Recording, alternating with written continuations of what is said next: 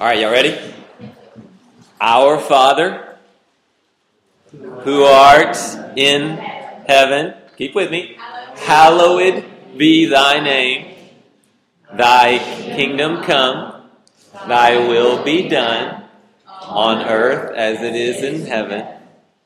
Give us this day our daily bread, and forgive us our trespasses as we forgive those who trespass against us. And lead us not into temptation, but deliver us from evil. For thine is the kingdom, and the power, and the glory forever. Did you feel heaven tremble at those words? Yeah, me either. How many of you talk like that? How many of you use the word art this week and not in like painting and stuff? Only when you're in trouble. Our Father who art in heaven. Did anyone pray this week and go, "Oh Father, that art in heaven"? You do realize that's a 1611 translation. 1611. That's how they talked back then. It is rich, I'll give you that. But it's not you. It's not you.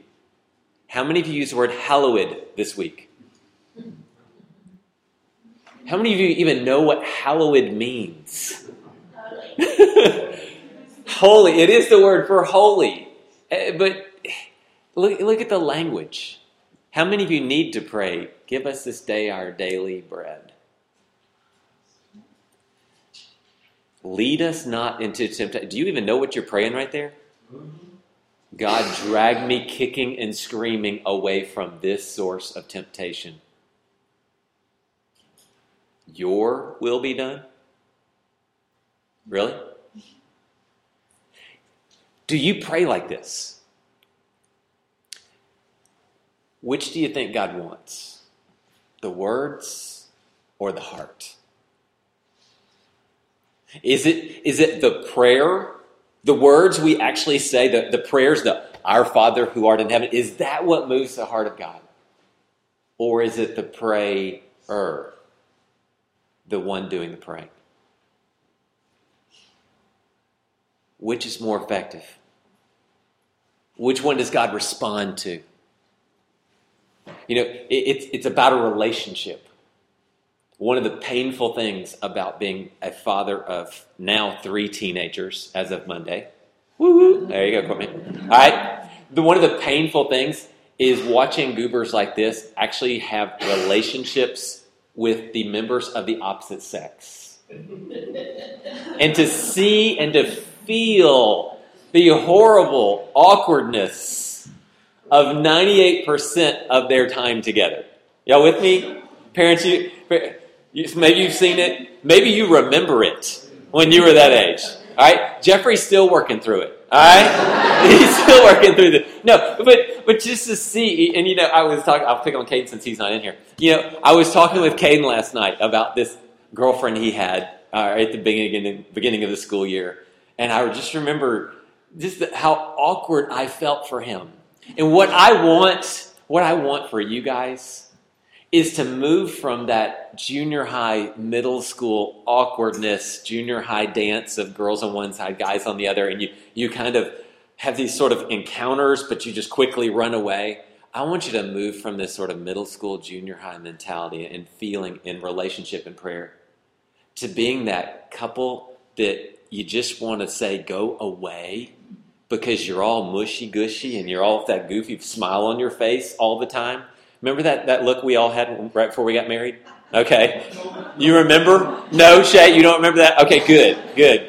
Hey, but, my goodness, Ashley's right in the middle of this because she's having gushy-bushy stuff on the phone now with Caleb because he's way away and she's been gone for a while. So there's that relationship, and I want us to, over the course of this next week, to really experience prayer in the way that God intended it, in the way that Jesus knew it could be, and in the way he told his little brother James about it.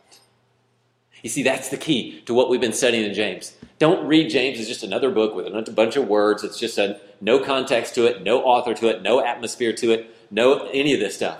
Read it as if Jesus' little brother is writing down all the things that Jesus told him. The things that really just came to life after this, and to write all this down and to give it to the church, the early Jewish church, who then God allows it to pass on to us. So here's my question. Is it the prayer or is it the prayer that moves the heart of God? And that beautiful relationship that is prayer. That's what we want to focus on today. That's what we want to talk about today. Let's start reading a little bit. I'm in James 5, verse 13. Is anyone among you suffering? You may have a different word there. Trouble. Okay, it's our word. It's if you back up a little bit, you can see where is it? In verse 10, it says, "Brothers, take the prophets who spoke in the Lord's name as an example of suffering and patience." Exact same word right here. So think about this. What is this word? Is anyone suffering or troubled among you? That's what the prophets experienced. Anybody read about Jeremiah and what the kings did to him? I mean, that's trouble, suffering. It's not because my cell phone battery's dying. It's not, what am I going to do? All right? First world problems, right? This is the prophets. This is what the prophets endured. Isaiah spoke until they cut him in half with a saw. None of us getting there. All right? This is suffering. This is the suffering he's talking about here. So he says, is anyone among you suffering? Going through what the prophets went through. What should he do? He should pray. Now give me some definition. You guys are very spiritual people. Godly church walking into kind of people. Bible reading people. What is prayer? Give me your best shot. Somebody's in the elevator with you. They know you're a Christian. You got about 12 seconds to define prayer. And they turn to you and you're in the elevator and they go, okay, prayer thing. What is this prayer thing? You got to the elevator hits the bottom to explain it to them. What do you got? Talking to God. Talking to God. Simple as that? It is. What else? Anything else? Conversation.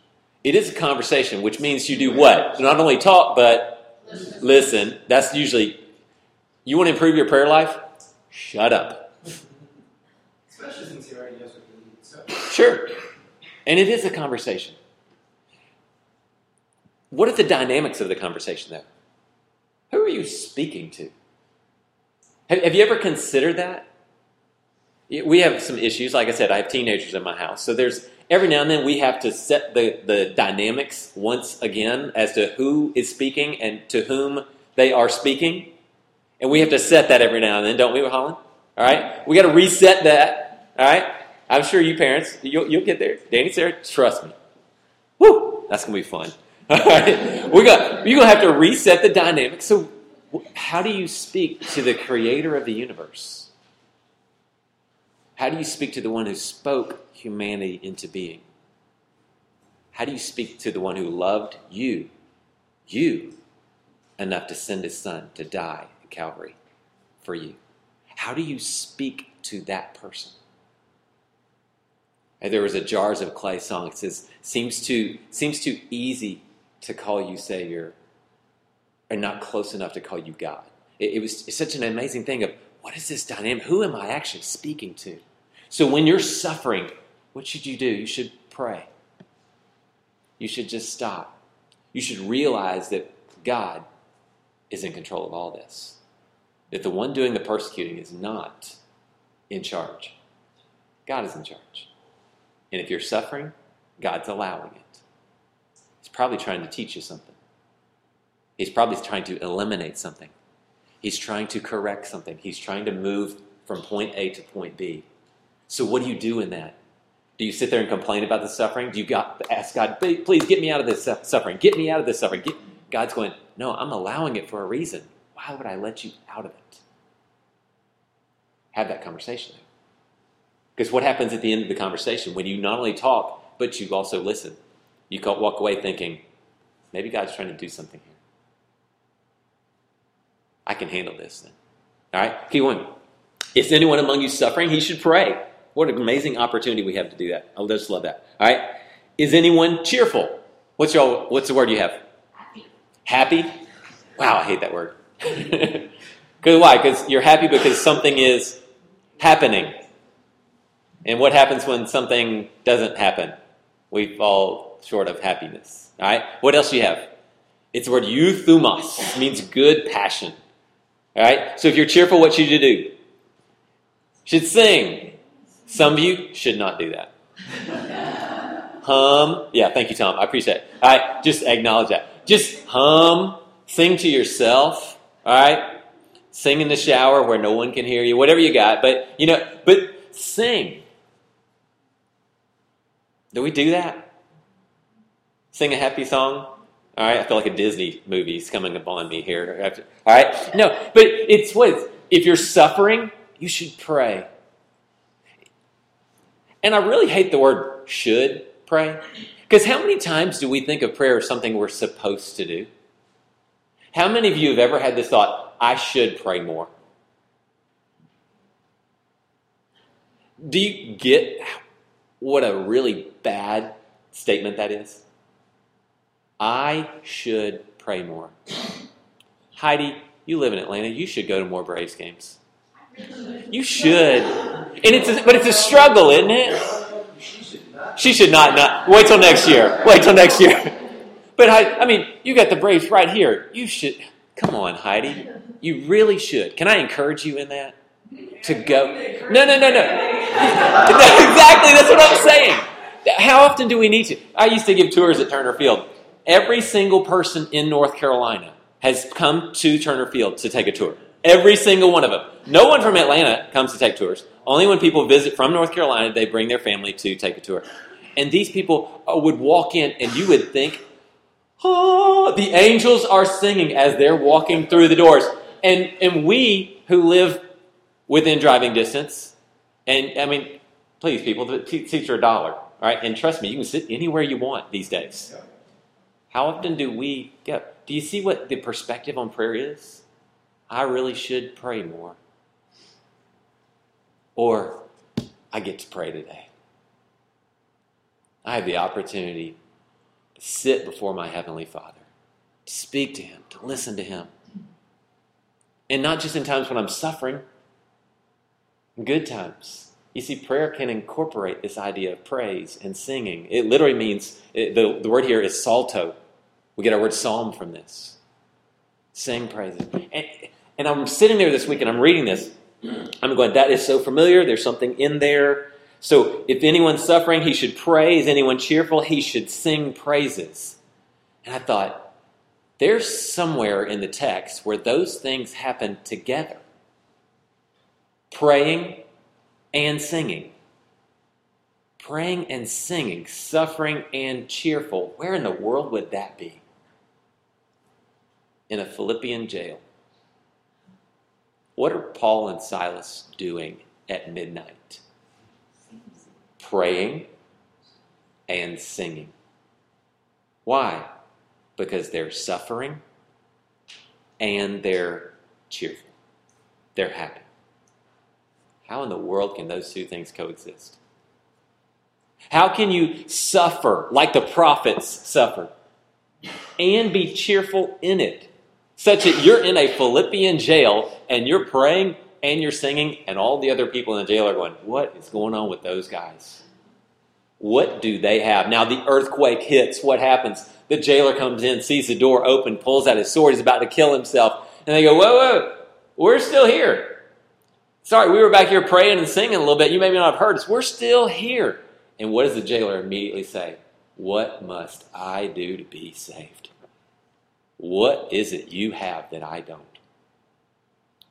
You see, prayer is a conversation, and it has this amazing calming effect on the events and the circumstances of your life. And you neglect them. You neglect them to your own detriment. So is anyone among you suffering? He should pray. Is anyone cheerful? He should sing. Let's get another circumstance in here. Is anyone among you sick? Everybody have sick? It's word asthenos. It means to be without strength. All right? He should call for the elders of the church, and they should pray over him after anointing him with olive oil in the name of the Lord. So we've got our three circumstances. If you're suffering, pray. If you're happy, cheerful, sing. If you're sick, asthenos, coughing, all right, we're going to pray over Ashley back here. All right, no, we call for the elders of the church and let them pray too. How often do we think, oh, if I'm sick, I should pray, and I'll just keep it to myself? I'm kind of a introverted person. All right, if you've known me for any length of time, you know I married Ashley. So in social circumstances, I don't have to talk. Hey, it works, Shay. Find you one. All right. So it's this dynamic in play. And I remember when I had kidney stones. I didn't want anybody to know. Okay. Now I didn't have them bad. I wasn't like doubled over trying to stab myself, pull them out or anything. It wasn't that bad. All right. And I went in and I did the whole little sound thing. They blast them. Guess what Ashley does? She calls the church office to let him know I won't be in today because he's got kidney stones and he has to have a procedure. Barbara Clark, y'all remember her from Burnt Hickory, the prayer ministry lady. All right, she's awesome. She's about 4 foot nothing, a praying woman. All right, whole church by noon knows I've got kidney stones and everybody wants to pray over me. And I'm like, oh, what have I done? Why did I let Ashley know I had kidney stones? I thought I need to back up the truck because I don't like. But here's what James is saying. James is saying prayer is not this Lone Ranger event. There are times you got to open the doors and let the community be involved in this. Where 2 or more are gathered in my name, I'm there among you. There's power in the community of prayer. Look how James plays this out. Now, here, let me put a stop on something. Stop the thought of praying over sick people right here. I know your translation talks about sick people. I know it talks about healing. But I'm going to put out exactly what it says. And let's not have this narrow version where, okay, this passage talks about praying for sick people. Because there's a broader context of this thing that I'm going to bring out for you. But I want you to see this. But I want you to see this community aspect of it. Where are we at? Verse 15. The prayer of faith will save the sick person. Anybody have a difference from sick person? Please. The one who is sick. The one who is sick? No, that doesn't work because we still got sick in there. I don't like the word sick. Sick's a bad word here. I don't like it. Let me fix it. The prayer of faith will save the sick person. And the Lord will restore him to health. What do you have? Raise him up. Much better. All right. Again, let's take, because here's what can happen here. We have this very narrow thing of, if they're sick, you go pray for them. And then the prayer of faith will heal this sick person and it will restore this sick person to health. That's not what James is trying to say here. All right. The words get a little bit different. He says this, the prayer of faith will save. It's word sozo. It means save. It's sort of the generic word in the Bible for save. It will save this kind of person. It doesn't use the word asthenos. Kamno. This is the word it uses. The prayer of faith will save the kamno. It doesn't say the asthenos. Now, you're going, who cares, Bubba? What does kamno mean? You got to tell us that, right? Well, come over a couple of pages here. Hold your place there and come over here to Hebrews 12. Because I want you to see this word, and I hope this will sort of help you understand how I want to change this dynamic and not to go with this narrow version of just sick people, but just broaden this thing out a little bit. And I hope you'll see it when we read this.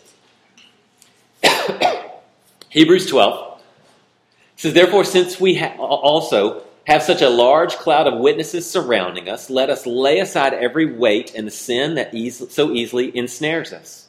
Let us run with endurance the race that lies before us, keeping our eyes on Jesus, the source and perfecter of our faith, who for the joy that lay before him endured a cross and despised the shame and sat down at the right hand of God's throne. For consider him who endured such hostility from sinners against himself, so that you won't grow weary and lose heart.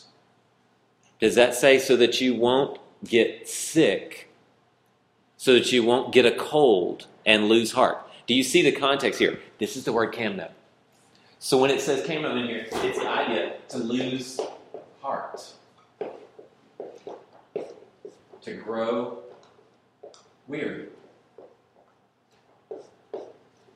So take this back over to James. Come back over. The prayer of faith will save who? The one who's growing weary. Now, does that fit the context of James 5? Does it fit the context of the prophets who are enduring suffering? This is the context of it. The context is not, hey, let's talk about how do we deal with sick people. No, the context here for James is, how do we deal with weary people? Why? Because who's he writing to? He's writing to the Jewish churches spread out all over the Mediterranean area who are facing what? Suffering, persecution. Read James 1, read James 5. That's what the whole thing is about. So the prayer of faith will save the weary person. Anybody weary in here this morning?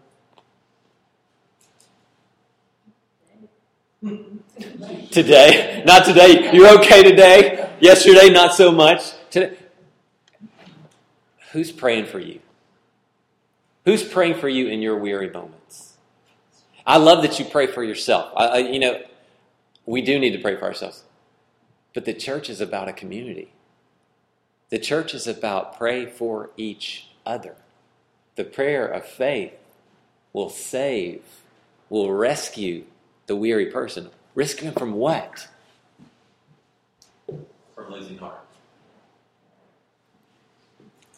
You ever seen that person?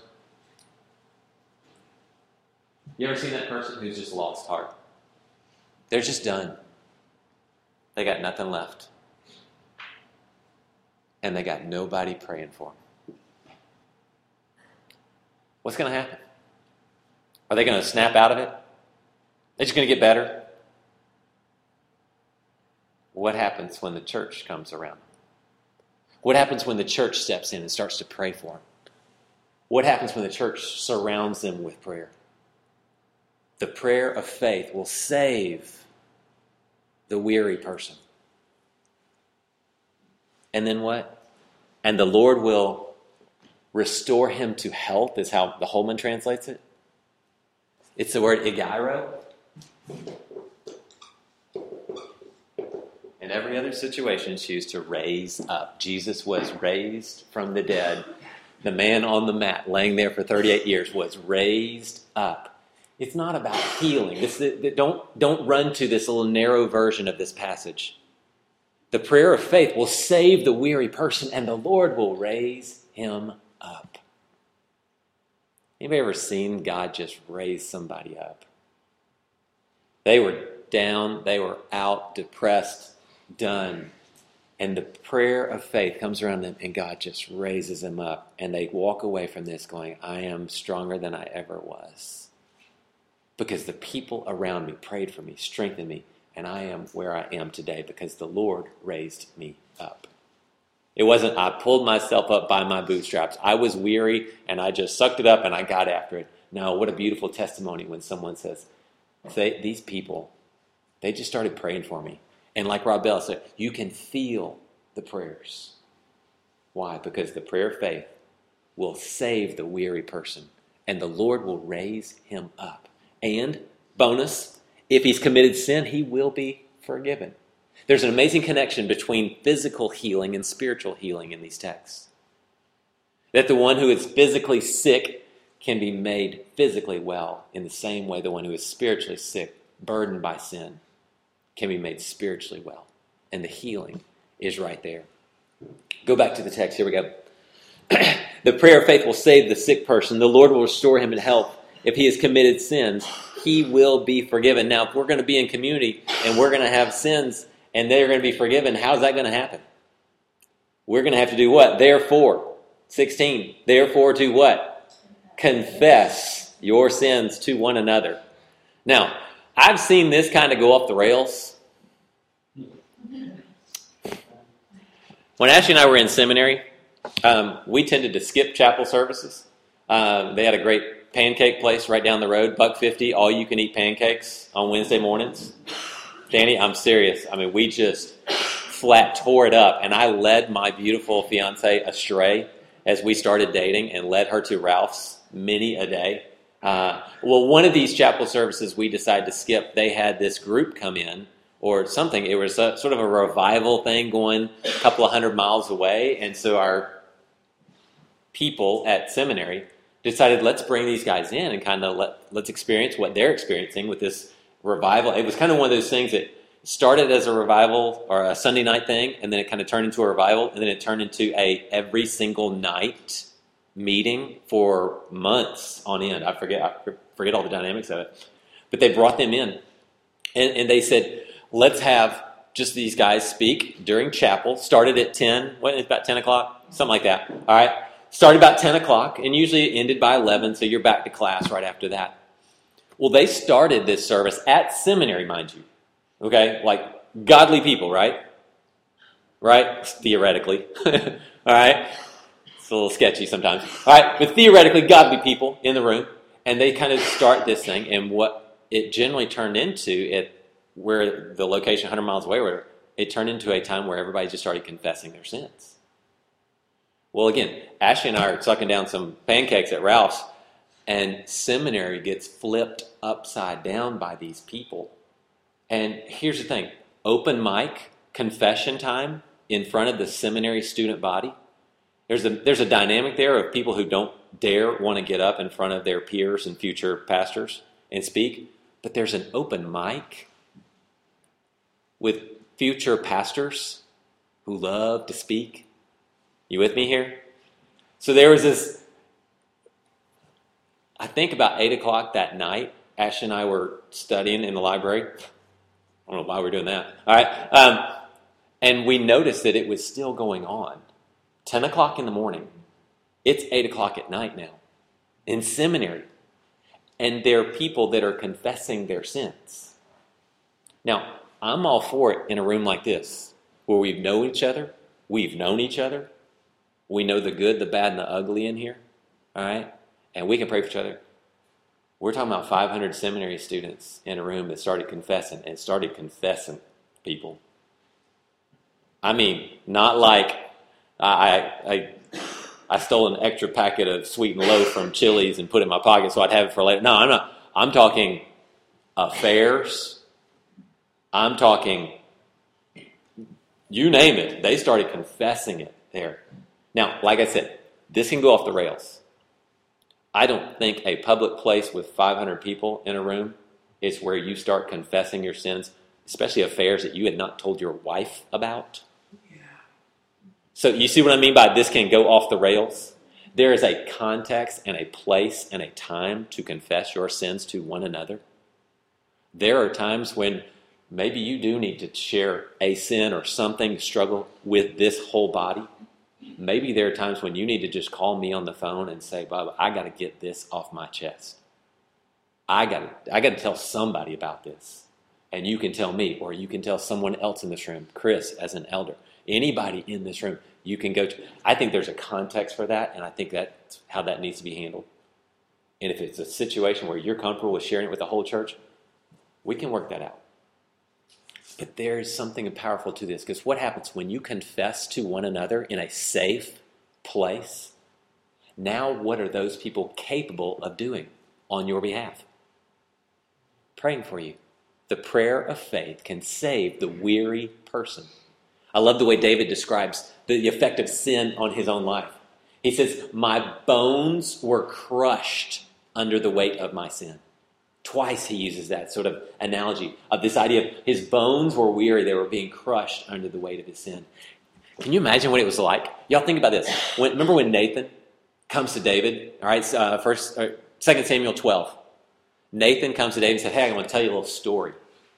Tell you a story about this guy who's got thousands of sheep, and this one guy who has one sheep, and this guy who had thousands came and just stole the guy's one sheep away and ate it. All right? And then the other guy, and David is so angry and so mad, and he goes, who is this guy? Let's kill him and make him pay back all this stuff. And Nathan said what to him? That would be you. And what does David do in this moment? Does he go, no, it wasn't, I didn't do it? Cathartic. You with me? Can you feel the cathartic moment when he says, I am that man? I have been wanting to get that out for a year now. I've been wanting to get rid of this forever. And see, this is the beauty of prayer in a corporate setting. We get to play together. We get to work together. We get to hold each other up in different circumstances. But if you're going to play Lone Ranger, why would you do that? Why would you take that weight of all this on your own? Are you ashamed? Good. You should be. That's a wonderful thing. I used to tell kids, I used to make kids read out their grades in class. You know why? I would tell them that shame is a wonderful thing. It'll cause you not to do the thing you just did that made you ashamed. It was a good thing. I tell you, I used to seat people according to their grade in the class. I had the seat of shame and dishonor. That's what I called it. I was brutal, man. But you know what? Yeah, this is why I don't teach in school. That's why I never taught public school, all right? No, but I would do that. And I would sit there and I would say, this is the seat of shame and dishonor, and you should be embarrassed because you're better than this. And I tell the story, I had one girl, she was at junior in high school, dating like this 30-year-old, all right? You know, that you've met that girl, all right? She's dating the 30-year-old. She thinks she's so mature and so cool and all this stuff that she didn't have to study. She thought she could just phone it in. Well, she didn't get to phone it in my class, all right? And so she ended up making like a 63, 9 weeks, and she earned her spot in the seat of shame and dishonor. And she was embarrassed, and she was mad. And I said, good. And she sat there. You know where she sat the next 9 weeks? In the very back, because she wasn't going to play that game anymore. You should be ashamed of your sin. But that shouldn't prevent you from having this cathartic effect of telling somebody else about it so they can, what? Pray for you. They're not gossip requests. They're prayer requests. If someone trusts you with something like that, take that trust. Do something with it. Go before the throne of God. Beg His mercy for that person. Don't get in the way of God. Don't say, well, God told me to tell you this. No. Put them in front of God and say, God, tell them what you need to tell them. Whole different idea of praying. Too many people like to get in the way of people when they pray. Well, you always say, if I'm going to pray for Court, I'll say, God, here you go. I need you to tell me so I can tell Court. No. I want to do this. I want to say, Court, get up here. Look, I'm going to pray for you. I'm going to pray that God just wears you out for the next 2 minutes. Go, God, you get it. That's how I want to pray for people. I don't want to get up here and go, okay, God, I'm so spiritual. Let me tell him what he needs to hear. They don't need to hear from you. You're not going to heal them. You're not going to forgive them. God's going to do that. So when you pray for people, get this imagery, get this posture where you're putting them before the throne of God, saying, God, do your thing.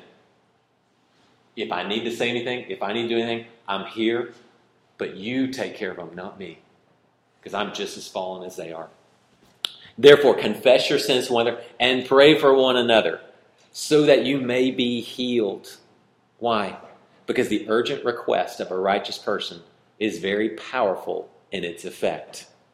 Now, that's a version you've never heard before, right? Why? Because what have you heard? How have you heard it translated?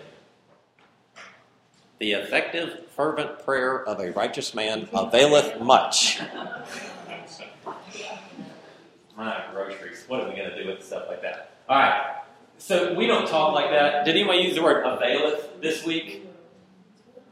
Did you use the word effectual or fervent? Danny? Any fervency? Yeah, not this week. All right. You've been dealing with sort of the low lives this week. Haven't really been on your normal par of friends. All right. Here's what I'm going to do. I'm going to write the phrase up here in Greek. All right. And then let's dissect and let's try to put this thing together. All right. And I want you to see what this verse really says. Okay? So here's the verse in Greek. Paulus iskuo, deesis, dikayu, energeos. All right, now, you got all that? Everybody got all that? All right, now let's translate this. Polis, what does polis mean? Polygram, many, much. Let's call it much so it makes it better. All right, much. All right, much iskuo. I can do all things through Christ who strengthens me. All right, accomplish, prevail. All right, when it says the effectual fervent prayer of a righteous man availeth much, this is the word here. All right, so it's to be strong. Accomplish is the word I'll put in here. It has strength to it. Okay, so not just some strength, right? But much strength. Okay, so let's put these two together. Okay, deesis is the idea to plead or a pleading. All right, in prayer you have different types of things you can do when you pray, right? Is your prayer life just a list of I want? Is that an effective prayer life? No, that's called Santa Claus. That's called walking up and going, here, let me sit in your lap. Here's what I want. Da, da, da, da, da, da. Okay, Mom told me I got to go. See you later. All right, and you get up and leave. Is that a prayer life? We said, Mark, you said it was a conversation. All right? And it better be. I'm just telling you, you want to have a horrible prayer life? Get your list out, read your wants, and then walk away. You're not going to feel anything in prayer at that point. So here's the thing. This idea, deesis, is the word, we get a deo from it. It's the idea of pleading. It's begging. God, I need this. The Syrophoenician woman, you remember her? Her daughter was sick, and what did she do with Jesus for days? Follows him around and says what? You have to come heal my daughter. You have to come heal this pleading, all right? The dad who goes to the disciples, and the disciples can't cast out the demons, and Jesus says, this kind only comes out with prayer and fasting. He pleads. This word, deesis. All right? This is this idea of pleading. All right? Dikayu is our word for righteous. All right? And it says in there righteous man or righteous one or righteous. It's just sort of a generic word for righteous. All right? And then this word, energeo. Anybody see an English word in here? You see that? Energy? All right? Let's just throw energy in here. Now, I'm going to get all weird sort of grammatical on you here. You ready? This is a present middle participle. All right? I know. You just fell off the truck on me. All right. Here's what it is. A participle is a word that kind of looks like a verb. So this would be to energize or to something like that. So it's this idea of a verb that acts like an adjective. So it's a describing word. All right? So let's take off energy here, and let's call this energetic, maybe. All right? We could say energizing one. He's the energizing one in the group. Okay? So it's a describing word. Now, it's got to describe something. So what word is it describing? So much strong, or much accomplishes much, the pleading of the righteous, energetic. Is this an energetic pleading? Is an energetic plea? If I'm really energetic when I pray, is God going to go, now I'll answer that prayer? Because our personalities come into play, don't they? Have you been around energetic people before?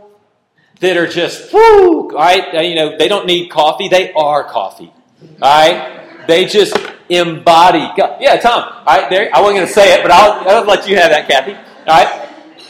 Kathy, if you and Tom are praying at some point, and Tom and his energetic prayer, is his prayer going to avail over your more, let's say, calm, thoughtful prayer?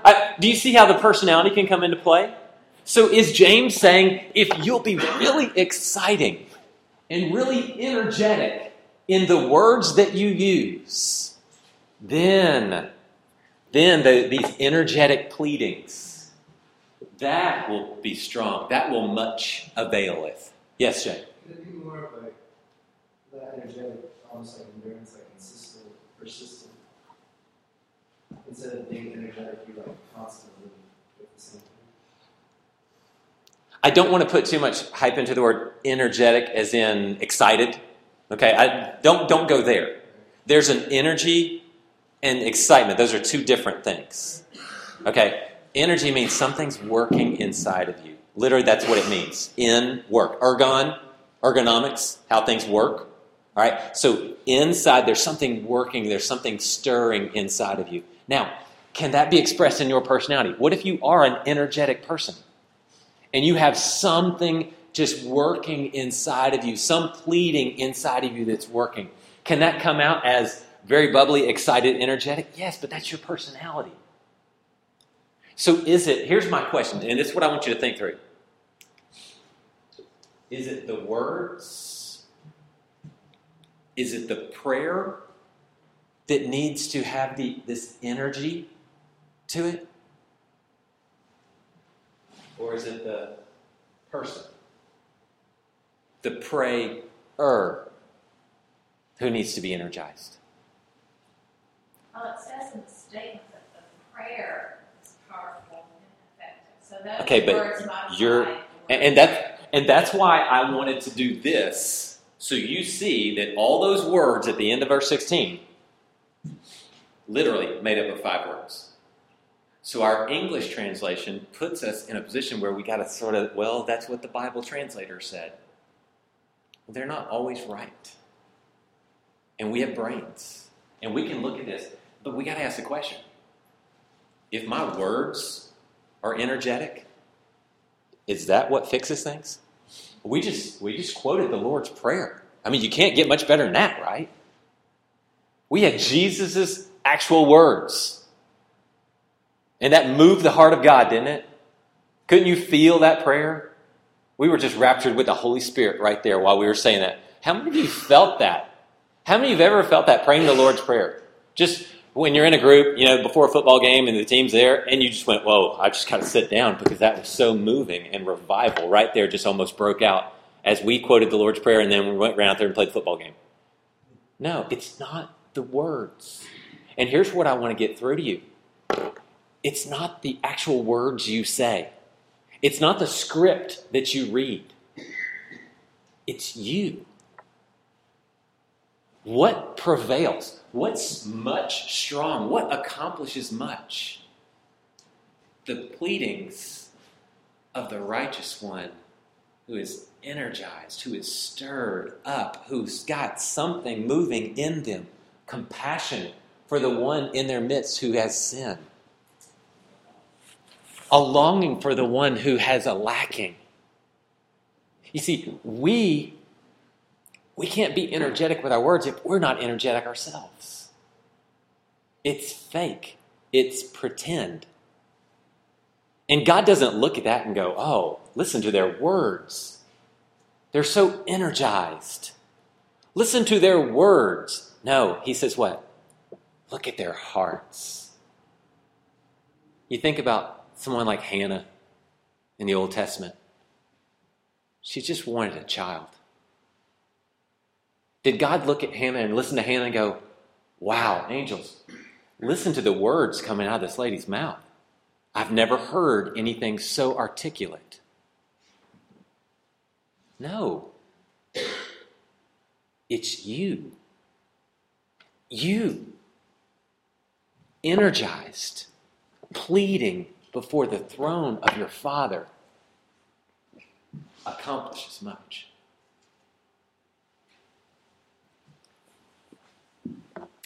Elijah was a man with a nature like ours.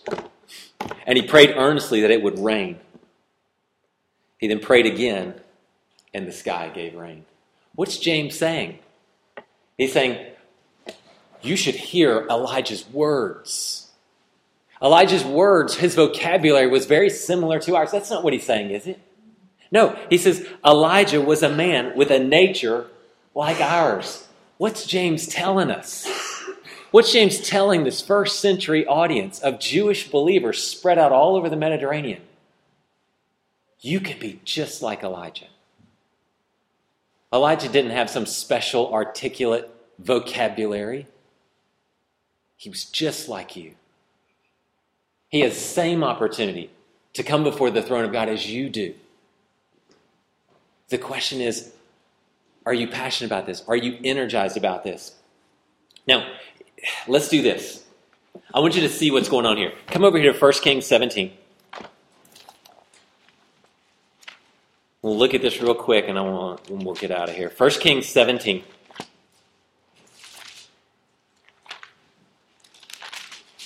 says this, now Elijah, the Tishbite, from the Gilead settlers, said to Ahab, as the Lord God of Israel lives, I stand before him, and there will be no dew or rain during these years except to my command. You know what's interesting is? We don't even have any words of Elijah. It doesn't even say in here that Elijah prayed, and that's what moved the hand of God. But that's James' interpretation. We don't have the words. Now, do we know he didn't pray? We do know he was very burdened by the kingship of King Ahab, who was a horrible, horrible, despicable pagan king who worshipped the Baals. Something in him was moved. It was energized. And he prayed. James says he prayed. Now, either James was mistaken or we just don't have the account here. He was moved. He was energized. And his prayer availeth much. Now, 3.5 years later, come over here to 18.